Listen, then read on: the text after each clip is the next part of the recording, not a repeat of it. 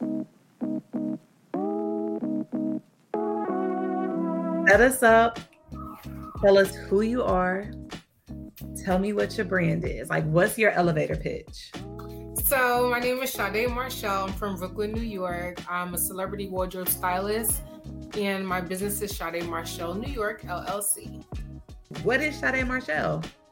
Shadé Marshele is a wardrobe styling business. I take care of or cover anything from personal shopping to celebrity wardrobe styling for red carpet events, music videos. So it's ultimately the ultimate wardrobe styling experience. And what made you get into this lane?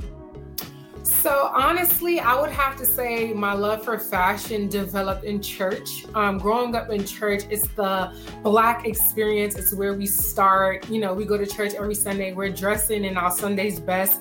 And it actually helped me to develop a love for style from, your shoes and knowing there's a time and place for everything and knowing, what to put with what and knowing how to dress for certain events and occasions. So it developed from just going to church when I was younger, and it pretty much blossomed out of there. I have two gentlemen who attended church with me, and they were stylists as well. So they took me under their wing, and it just blossomed naturally from there. I always had a passion for fashion in high school, so it kind of developed organically. Oh, because I know you a Brooklyn girl, and people from New York just move and buzz with a different energy. Tell me how you feel like being from New York, being from Brooklyn has impacted or shaped your career.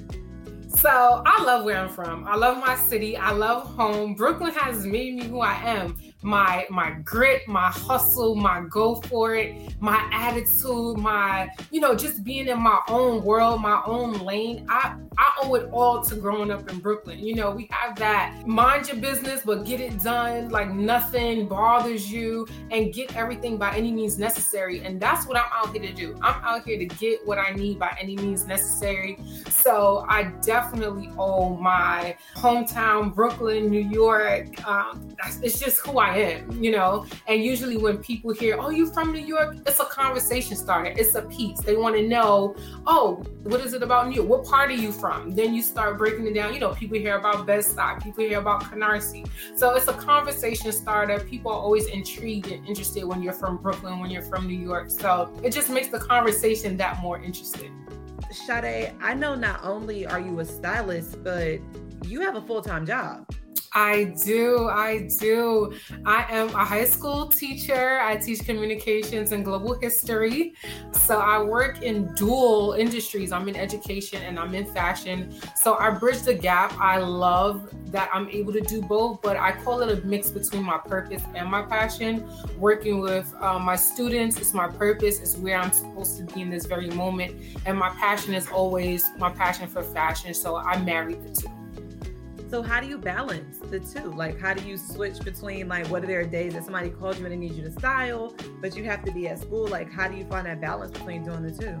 So I gauge it in regards to priority. As I mentioned, fashion is my passion, so I gauge it. Whatever you love, you'll make room and you'll make time for. So I do have it where teaching, I get off at 3:00. I have a lot of holidays off. So it kind of works. If there's something that I feel I shouldn't be taking on at the moment, or if it's not something worth doing at this very moment, I'll pass on it. Otherwise, I'll call out and I'll do what it is that needs to be done. But that's also why there is a need for assistance. They're able to help you get things done, but there's more than one way to skin a cat. And anytime you want to do something, you'll make time to do just that. So with having your brand, what do you feel like has been one of the biggest obstacles that you've had to overcome? One of the biggest obstacles I've had to overcome, and let me say, I'll give you two. Building the connections with brands for clients. And my second obstacle, accepting the fact that I am working in my purpose and my passion, because I do feel like I miss a lot of opportunities being a teacher while pursuing my passion for wanting to be a stylist full time. So I do have to continue to trust God and trust my faith that what's for me will be for me and nothing's going to pass me by. But I do also, sometimes I have said to myself, where would I have been? Would I have been somewhere further? Would I have had a more consistent client? Would I have been in LA if I didn't have my full-time job? But like I said, I definitely pride myself on the fact that what's for me won't pass me by and opportunities will continue to come. So that's an obstacle, just battling that mindset within myself and ultimately making those connections with brands and staying on top of things. If I'm not working consistently, those brands, they evolve in real time. So the person that I pulled from at Gucci a year ago or 6 months ago, they may not be there when I'm currently pulling for another client. So just keeping myself updated with clients and contacts and knowing who to reach out to when a job does arise. Got it. Who would you say are your mentors in this business? Like, who helps and guides you, and like, who's your go-to to call when you need advice or when you need help with something?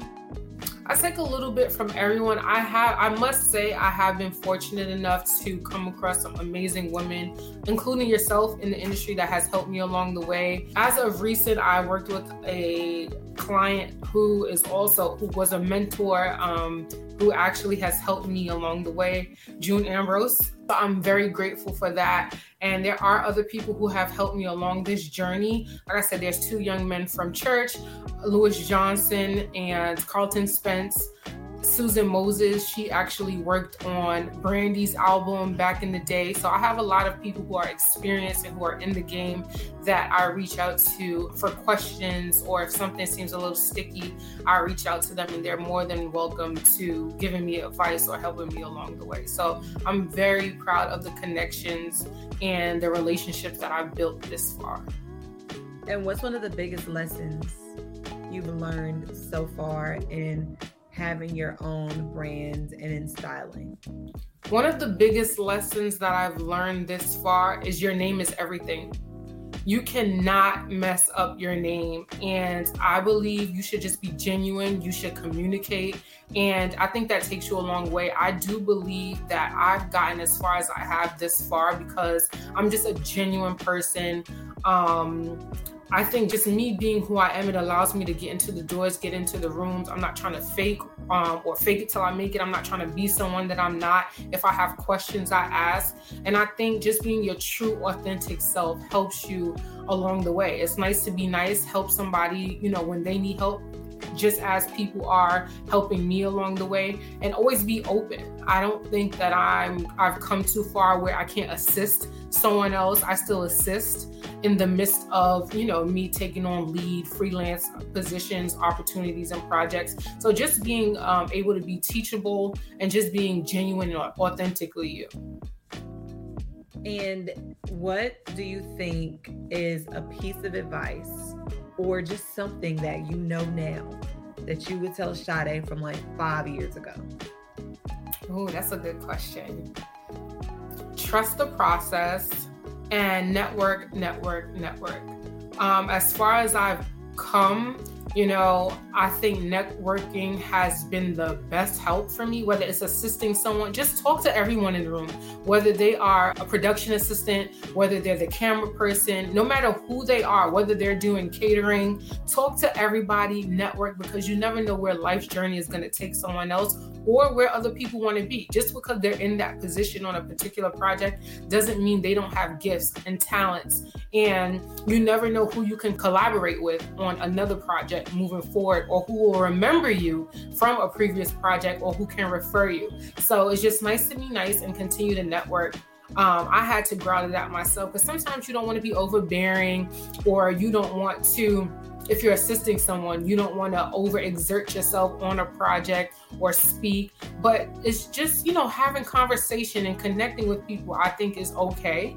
So I would definitely say to network and know your limits. Don't take it too far, but definitely communicate with everyone on set, no matter what their title or position is in that moment. And do you have a favorite moment or memory of a shoot that you've styled, or something that you've been able to be a part of that literally like lives on the top of your forehead? Like, wow, like this was a moment, I can't believe I'm doing this? 100%. That moment is the Hello Beautiful cover with June Ambrose that you brought me in on. I was lead, and June, she's the June Ambrose. I think that has been the most nervous I've ever been. And she was just so welcoming. She was so, positive. She was so helpful. I did not expect her to be that person. When you have these assumptions of who people are because they're in the industry or how far they've come, she was the total opposite of what I expected her to be. And just because you trusted me to come in on that project, the front cover, I have it posted in my glam room at home. I got it blown up, and that is so far the pinnacle of my career. One of those moments, where do I go from here? So I'm forever grateful for that moment. Oh, I love that.